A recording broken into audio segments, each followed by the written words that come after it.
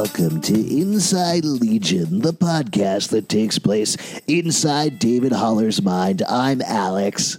I'm Pete. And we are going to be talking about Chapter 16 of Legion, the latest episode. Episode 8, The Path Forward is revealed.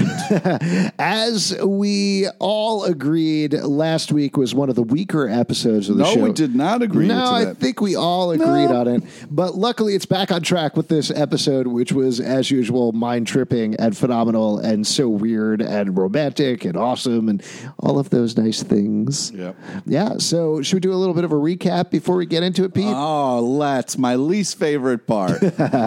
So, previously on the Legion, Amal Farouk, the Shadow King, has been searching for his body throughout the world. At varying times, David Haller, our titular Legion, has been helping him or not. At the current time, he's kind of against him. He wants to find Amal's body before the Shadow King does, in order to stop him from using that body to take over the world, because if his mind and his body are joined, he becomes all-powerful. Currently, his mind is inside Oliver Bird, who is married to Melanie Bird, who is back at Division 3, the Joint Human Mutant Task Force.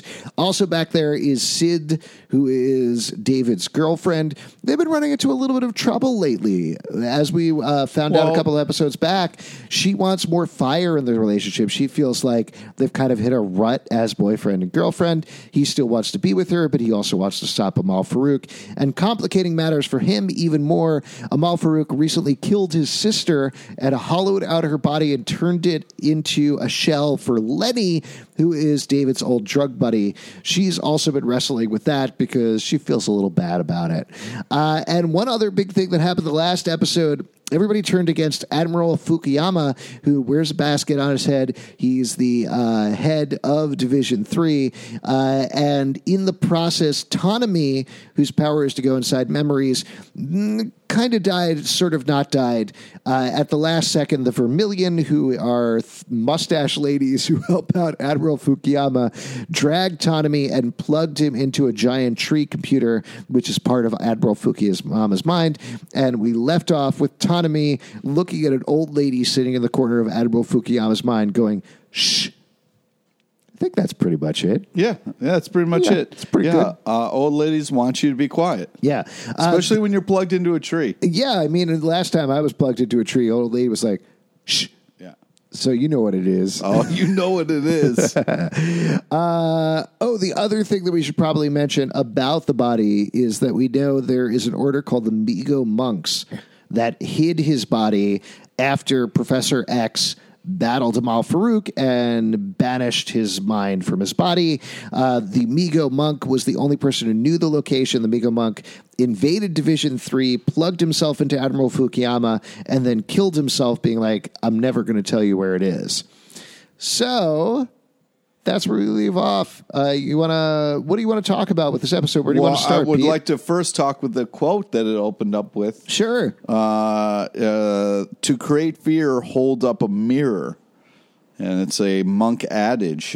Pretty cool way to start an episode. So here's what I think is actually super interesting about that is that quote is made up. It's a fake quote that they made for the Migo Monks, but there's actually otherwise a lot of readings in the episode that are real. There's a point when Oliver Bird is driving Amal Farouk, and he recites part of America, the poem by Allen Ginsberg. Okay. And that's like completely real. That's completely not the text of Legion. And there's also a point when we're getting through, we'll probably talk about the origin of Admiral Fukuyama in a bit, where that nurse reads to Admiral Fukuyama, and she's reading from the Phantom Toll Booth. So we have real text in here, and we have fake text in here. I'm not quite sure what it says, but it's interesting. And we also have John Hamm voiceover, who is also enlightening us. Yes, I definitely want to talk about that later because, and Yeah. please don't yell at me, Pete. That was my least favorite John Hamm section so far. Wow. I will try not to yell at you, but I can't make promises. Thanks. Do we want to start there? I know it's in the middle, but we could talk about it right now. I feel like we should start from the beginning of the episode. Oh, you don't want to be angry right off? Yeah. I mean, do you really do you want to start right there? Do I want to poke the bear? Yeah. I don't know if that's good for you. All right, fair enough. I've been having a rough day. Let's start at a happy place. Good. So, yeah, we start off, kind of where we left off a little bit. What I'm excited about is it's kind of a little bit of a Ptolemy, or not Ptolemy, but Autonomy episode. Like, he's one of the... Well, we get a lot of them in the beginning. Sure, in the first 10 or 15 minutes. Which I was like, yes, finally some screen time for this guy. One of my favorite characters, one of our favorite characters, and it's nice to see him get a little bit more time with him. Yeah, I'm mostly glad that they're not completely forgetting about him. It felt like, and this is something we talked about on the last podcast, I was worried that they were just going to kind of shove him off and forget about him. Be like, well, especially he's dead. After they plug him into a tree. He's in a tree now. Goodbye. But he's not. I'm still a little waffly on it because his function in this episode was to convey information. Like literally, we see ones and zeros. He's learning. He's part of a computer now. But we do get a lot of information through it. We see through the screen that's inside Admiral Fukuyama's basket. We get a flashback of his origin. We see an old friend. I'm forgetting the name of the character, but it's the guy who was Clark's boss back from the beginning of the first season. In case you forgot what happened to him, he was the guy that initially was investigating David. He was initially propelling that forward. And then when David came to rescue his sister Amy from Division 3, he ended up, or was it the Shadow King? No, it was the Shadow King. This guy ended up half in the floor and half outside the floor and died. So we haven't seen him since then, but this takes place earlier in the timeline where he's recruiting Admiral Fukuyama to become their safe source of information. Yeah, which is kind of creepy. Yeah. The way they set that up, and then like, hey, you're going to be our safe house. Oh, by the way, we're going to put you under and then cut open your brain. Haha, thanks. Yeah, that explains a lot, though. It explains a lot that's going on with the wires. That certainly we've talked about the Lovecraft origins of the Migo monks and everything like that, where they take your brain and they place it in an external computer. That seems to be what's going on here. And it's also a very X-Men thing because it's humans saying we need a way to safeguard and protect our information from these mutants that can read our mind. And that's how they create Admiral Fukuyama. Which is, it's kind of a crazy thing because they set up this whole thing of like, it's almost like a fourth wall break where we see other people watching what we're watching. Yeah. And I was like, whoa, this is kind of... Well, yeah, I mean, it's also commenting on the fact that they're like, we need a source of information that can't be spied on, and then we cut to Autonomy watching this happening. Right. So, yes, it's definitely a better commentary there. But I do think Admiral Fukuyama is showing the stuff to him. Is that what you took away from it? Yeah, I think so. This show is so much kind of a ride where it's like either I have to pause it and think about it for a little bit, or afterwards I try to put it all together. But I love this damn show. Yeah. So what I kind of got from it is Autonomy is in the brain with Admiral Fukuyama. Also, the nurse is in there in the brain. And there's another character we discover is in there who is the Migo monk. Yeah, not dead, just kind of trapped in a brain. So here's my theory about that. I think it's a copy of the Migo monk. Like, I think the Migo monk still killed himself, but the way that Autonomy describes it, so Autonomy manages to figure out how to project his consciousness briefly into one of the Vermilions so he can talk to David. Mustache lady. Yeah, mustache lady. And the way that he explains it is when the Migo monk attached the wires to Admiral Fukuyama so he could project his consciousness through Admiral Fukuyama, a little bit of it went back. So I think, if anything, that's like a copy of the Migo monk. It's a backup of him. This show is so insane. I mean, it's really hard to tell what's true, what's really happening. it's a lot. But okay. Well, you know how computers work, right? I do. Yeah. Okay, so think about it as like you're backing up the information from. Sure. Yeah. You Yeah. know, you email stuff to yourself, right? So they emailed the Miko bug to himself. Okay. Does that help? Sure. That's my theory, anyway. All right. Cool. But the big thing about it is Tanami is able to tell David where the body is, and that's Le Désolé, which is French for sorry. Oh. Which is probably another name for what we heard referred to in earlier episodes as, what was it, the valley that used to be a forest? Was that the name of it? I think. Yeah. So we find out it's there, and then David makes a decision. He's wrestling it for it a little bit. He figures out what Le Désolé is, but he realizes anybody could be compromised, and as soon as he tells one of them, Amal is going to know. Right.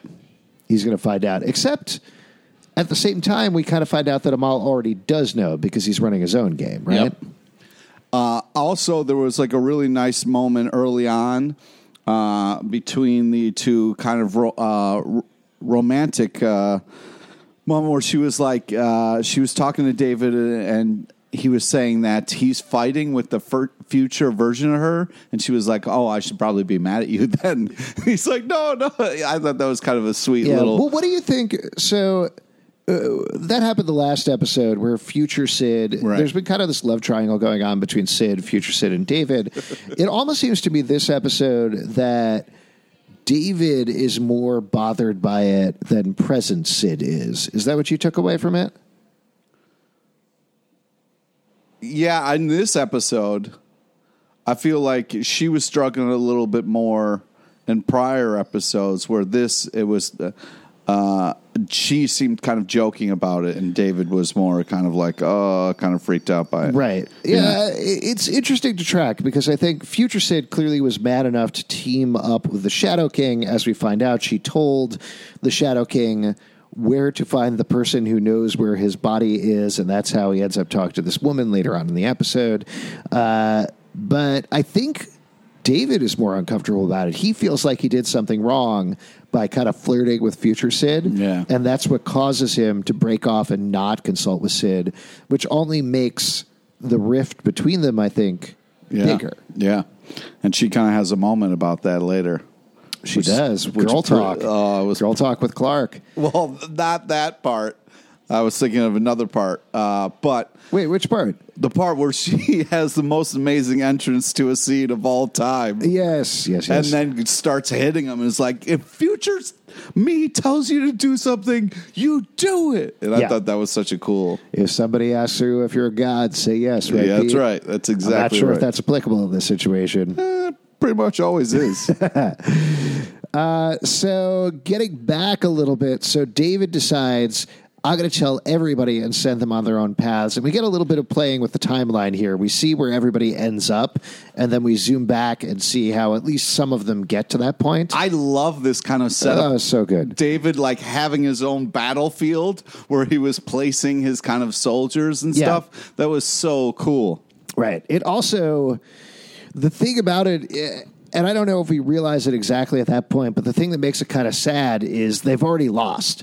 Farouk already knows where his body is. He's already far ahead of them. Way far ahead. He's and like 2 days. There's no way they're going to catch up. And they're hauling and they're slowly walking. Yeah. So, but yes, but I love the sequence. Farouk talks about there's a secret. So if he can figure out the secret to the kind of cheat to get there faster, he could be all right. Right. I don't think we need to talk about the specific things that everybody goes through other than they get their cool action movie moments as they're getting closer and closer to Farouk's body. Lenny is on one team. The Carries are on another team. Carrie and Carrie. Yep. Carrie and Carrie. Do you think, was Carrie leading them or was Carrie leading them? You keep doing this fun bit for you. You're saying the same name twice. No. One of them is Carrie and the other one is Carrie. Yep. Can you hear the difference? I can. Yeah. Carrie and Carrie. Right. They're different. Yep. Two different characters. Great. Cool. So they're on one team, and there is one character left out that we'll come back to a little bit later. That is Melanie Bird, which is a bad move on David's part. So heartbreaking. We'll get to that in a moment. But so David decides to head off on his own. He leaves a note for Sid. Yep. But first, before he leaves, he talks to Lenny, and I loved this scene. So he stops in. She's been wrestling. She's just snapping. Yeah, she's just going back and forth between her Amy personality and her Lenny personality. She doesn't know what to settle on. And the thing that I love about this is he relates to her now as both of them. That he has moments where he's talking to her as Lenny, and then there's that moment where he kisses her on the forehead, which feels like he's talking to his sister. Yeah. He says, I won't let any harm come to you. The only thing is, though, he's lying to her, right?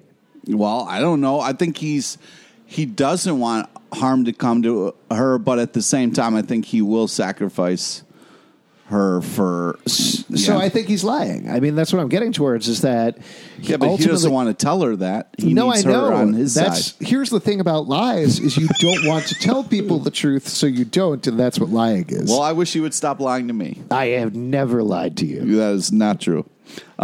Pete, should I kiss you on the forehead?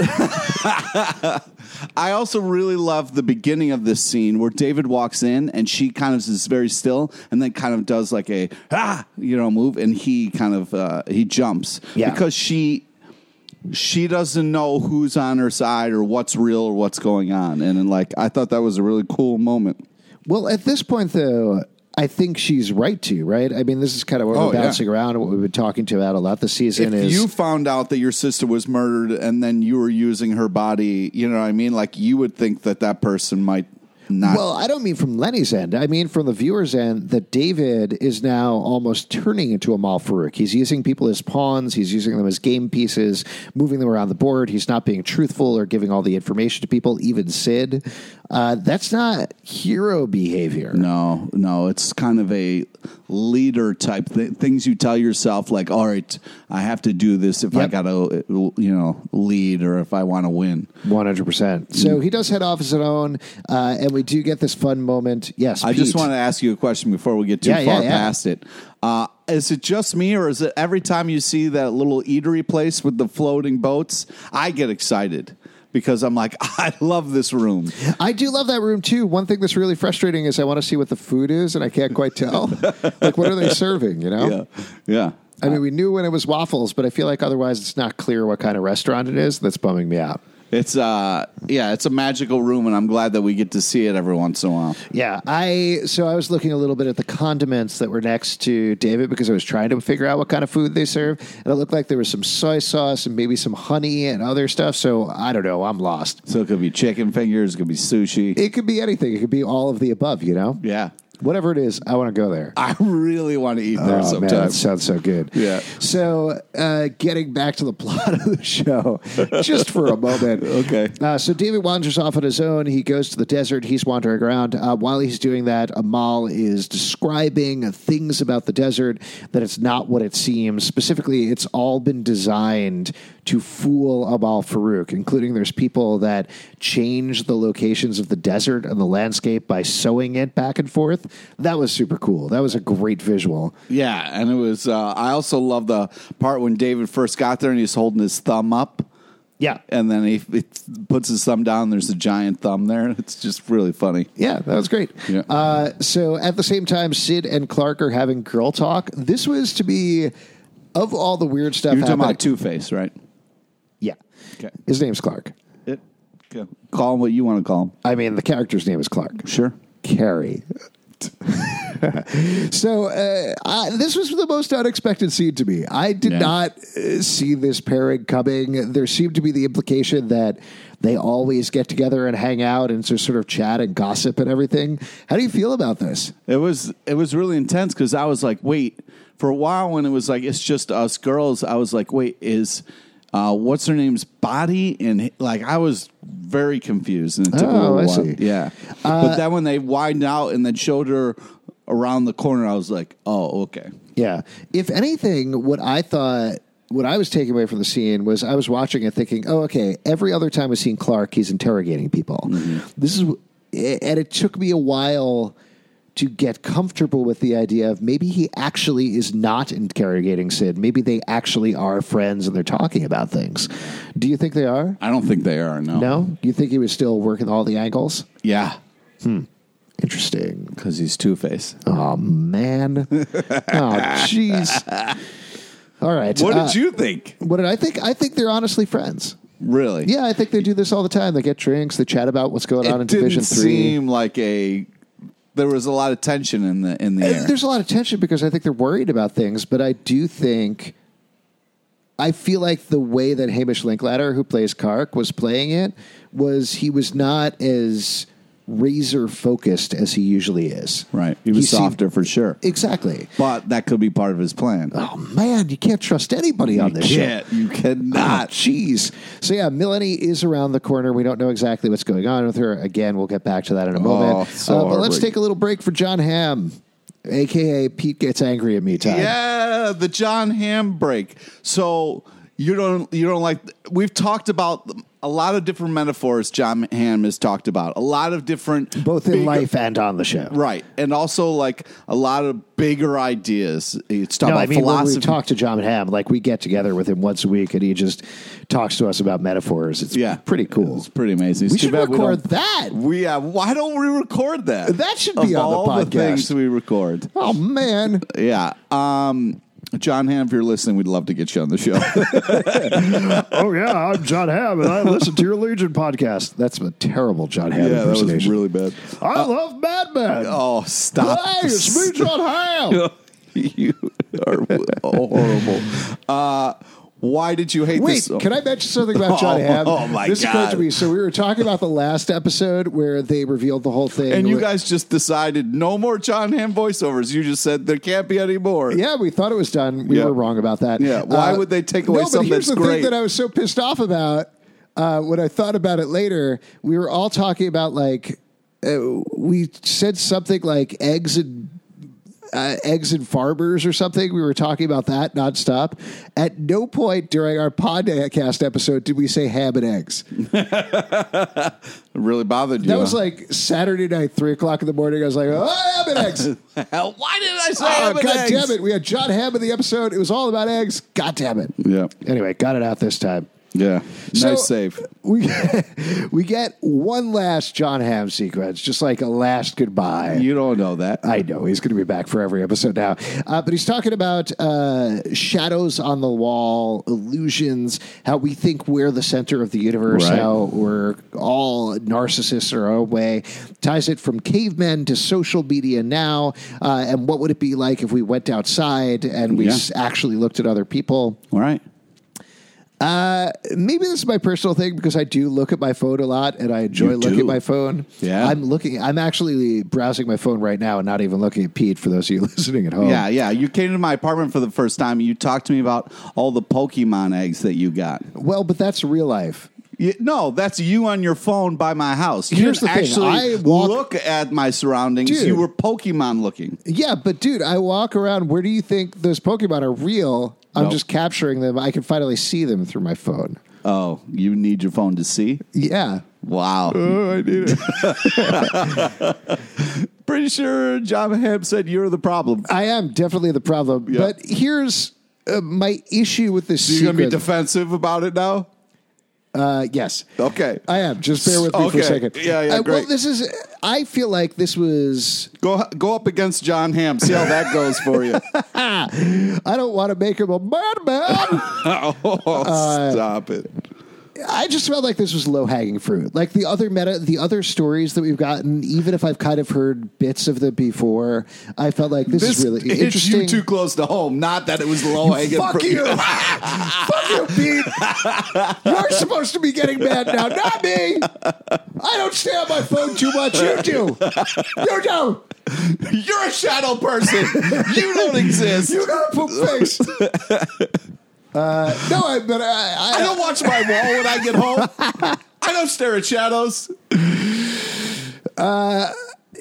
Seriously, though, I did feel like this sort of thing, like what we've talked about with Moral Panic and with the Hindu milk miracle, and even the story about the butterfly in the first episode. Yeah. I've heard bits and pieces of these things before, but the way they were portrayed and the way they were talked about, I thought was really fascinating. This one boiled down to like, what if you stop looking at your phone? Whoa. what then? And to me, I don't know. This is something that I feel like is overdone. There was that fake at Real Banksy account on Twitter that tweeted that like 2 years ago, and I was like, yeah, what if you stopped looking at your phone? What about that? And you're like, dude, you're tweeting this on Twitter, you stupid idiots. It wasn't bad. I liked how it's done. It just felt a little easy to me. It felt like it was kind of scratching the surface. Oh, it was easy the way it went through time and showed how, like... To me, I felt like it was just scratching the surface of what people say about this versus saying something deeper and pointing out something more relevant about human behavior where the rest There's of the world... nothing more relevant now. We don't have real interactions. It's all online.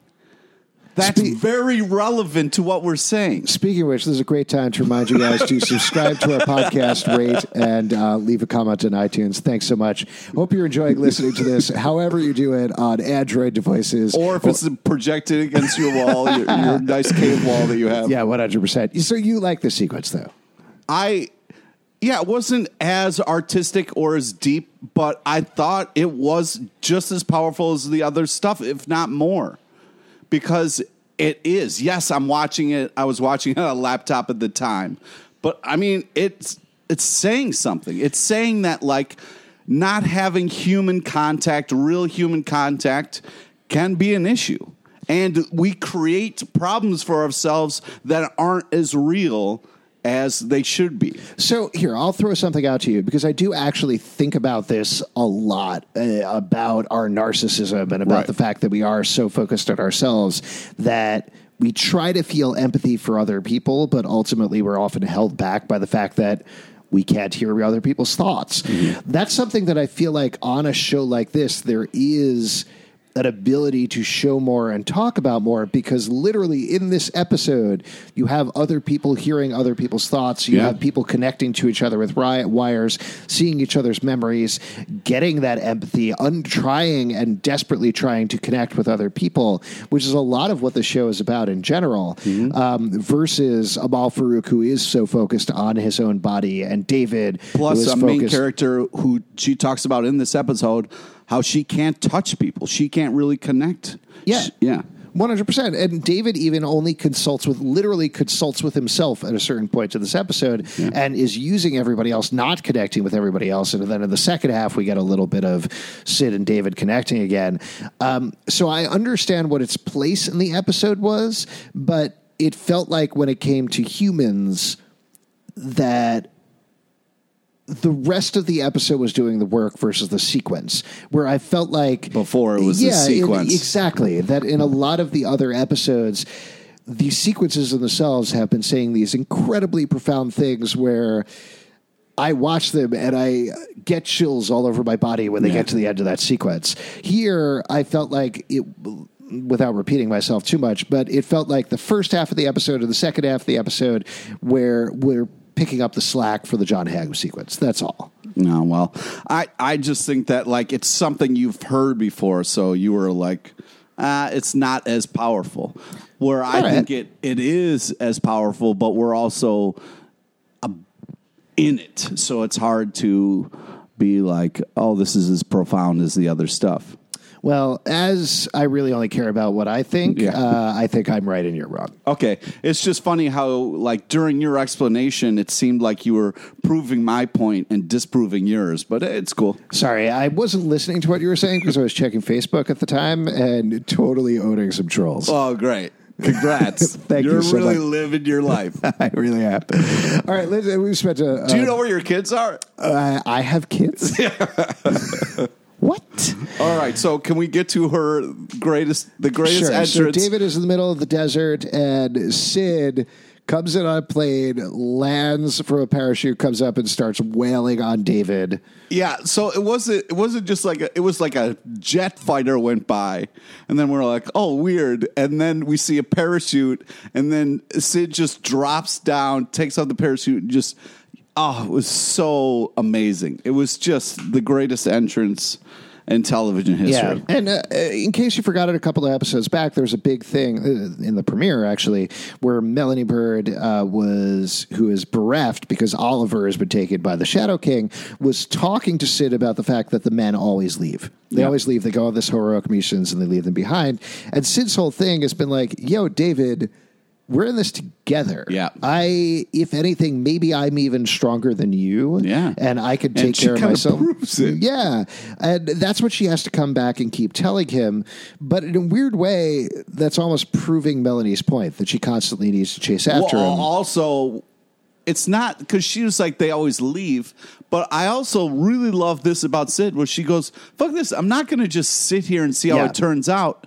I'm going to fight with him. Yes. If he's not smart enough to realize I should be there from the beginning, I will beat him when I see him. Yeah, and because of that, I mean, once they are together, they end up getting caught in this loop in the middle of the desert in a tent where they discover their own dead bodies, which... Not a good sign. Not a good sign. I like the fact that they figured that out immediately, that they're like, oh, skeletons, that's our skeletons. Yeah. Okay, let's figure out how to get out of this loop.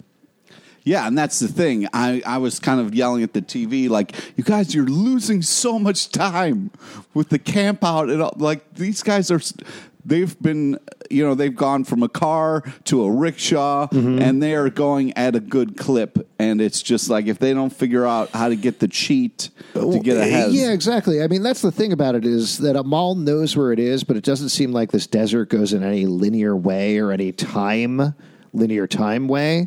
So they could be far behind, but still get there before him. And in fact, as we find out at the end of the episode, there's still a ways to go, even when they get to the Temple of the Migo monks. But let's talk about what happens at the end of the episode. Well, I would like to talk a little bit about their relationship because sure, go for it. What I like about this relationship is it's not a normal TV relationship. It's really, there are a lot of times where you're not sure how it's going to pan out. And I really like Sid in particular, the way she kind of fights for them, and also like how David cares, and she even recognizes the fact that he is a good human being, and good human beings can make mistakes. They can think they're doing the right thing, but they're not, and this thing of like, I want to keep Sid safe, but by pushing her away, that is the wrong thing. So it's like, I really appreciate the fact where he was like, I just can't wait for us to go home. And then she was like, what the fuck is home, David? Like, this is home, you asshole. Yeah. There is no place. There is no home for us. We're the home. And I was like, that's such a powerful, cool thing. Right. The other thing that comes up is that Sid cautions him and tells him when it comes time, do the right thing. Yeah. Don't do the easy thing. Very specifically saying, don't kill Amal Farouk. Don't bash his brains in like we know is kind of fated for him to do, but be the hero. And as he's been going on this path to becoming the villain of the piece, Sid is the one who is keeping him even and holding him back. I wonder, are we going to be able to stop him when we get to that point? I mean, there's still a lot of things like Future Sid only has one arm. That had to happen at some point. Also, like, Future Sid talked about like how special this time was for them. And it's like, well, do they not last past this part? You know what I mean? Like, Future Sid was so happy to see where they were. So I feel like maybe something else is, other than the arm, like something else is also. Well, we're definitely heading to a point where something bad is going to happen. And complicating things is that back at HQ, we see Melanie Bird come out of the hallway, bash Clark on the head, and then we reverse time. And like David specifically gave Two-Face a mission, and she stopped him because, when you hear, she thinks she's listening to her, was it husband? Oliver Bird, yeah. Yeah, her husband talking to her, so of course she's going to listen. But it's not really Oliver. So it's the reverse. It's the mirror image of what's going on with Sid and David, where Sid is trying to steer David on the path of right, and what Oliver is doing is steering Melanie on the path of wrong, that she is so dependent on him that she will do anything he says, where Sid specifically does not listen to David at all, and thereby pushes both of them to be better than they are. But as we find out at the end of the episode, Melanie has been taken by the Shadow King, which is pretty bad. That means whatever David's plan is not totally going to work. And then we get one last tease. We zoom down the maze to where Amal's body is. He's saying, my body, my sweet, my precious, come back to me, come back to me. And then we get one shot of the Minotaur that Melanie had previously seen in her drug-addled haze coming out of that maze. That's a pretty terrifying thing to end the episode on. Right. And I was like, what the fuck does that mean? Are you saying that the Minotaur is his body? No. Okay. No. So here's what I think is happening. So we've seen the Minotaur a couple of times. We have. We've seen the Minotaur in Melody's drug-addled haze, and we also saw it again when everybody was infected with the catalyst, and David had to go into people's minds, and we kind of played through that text adventure that was happening in Melody's head. Right. There's the Minotaur there as well. I think, first of all, whatever's going on with Melanie and Amal has been going on for a really long time. I think they've been infecting her for a really long time and taking over her body, her brain for a really long time. That's probably why she was doing all these heavy drugs. Yeah. But I think that Minotaur is actually in the maze. Like, I think underneath the Temple of the Migo monks, there's a maze and there's a Minotaur guarding that maze. And that's what they're going to have to get past to get to the body. Now, I want to throw one other thing out at you before we wrap up this episode. This is something I've been thinking about for a little while. Do you think the body underneath the temple, do you think the body that they're looking for is Amal's body or another body? It's got to be Amal's body. Like his physical body. Right. I wonder, because he's talked about it as like my body, but he's not said, but that could mean a lot of things. Like that could mean his physical body, the way that he looks, or it could mean a body that he owns, somebody else's body. Oh, are you saying, do you think the body that they have is the image that we're seeing of him? Yeah. Oh, no, I think it's something different. You think it's something else? Yeah. Okay. Something scarier. Ooh. Yeah. Ooh. Do you think it's the devil with the yellow eyes? Oh, man, why would you fucking do that to me, you asshole? Maybe it's the world's angriest boy in the world. Just a big old head in there. Oh, man. We'll see what happens pretty soon. Before we end the episode, what was real, Pete? What was real in this episode? I want to say Sid's entrance was real. And we kind of got the fact that Lenny is real and really in existence. Mm-hmm. I loved her motorcycle scene, too. Really badass. Yeah, I think... I'm trying to think. I don't think the cart is necessarily real, and I think the people sewing up the desert and everything is maybe not real. Maybe it's a little more of a metaphor or something like that. But I do think the Minotaur is real. Oh, yeah. The Minotaur's got to be. We've seen it too many times for it not to be. Now, what do you think the trick is going to be for like getting to like out of this loop of desert? I don't know. I would venture that they're already there. Like, I would venture that the desert is not as big as they think it is. Mm-hmm. And it's might be one of those things where... You just got to walk in the opposite direction. And you think you're there and you're there. Okay.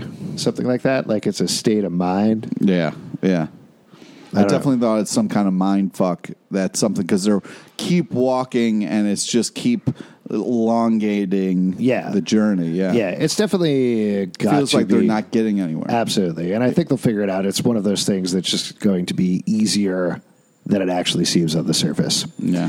If you like this show and other shows we do, patreon.com/Comic Book Club. Also, we do a live show every Tuesday night at 8 p.m. in New York. We'll talk about Legion, talk about other things. Who even knows? You can check that out at the Pit Loft every Tuesday at 8. Pete, what else do you want to plug? Friend us on Facebook so you get to know about the amazing guests we have on our live show. Check us out on Twitter at Comic Book Live or comicbookclublive.com for the podcast and more. And we'll see you next week inside Legion.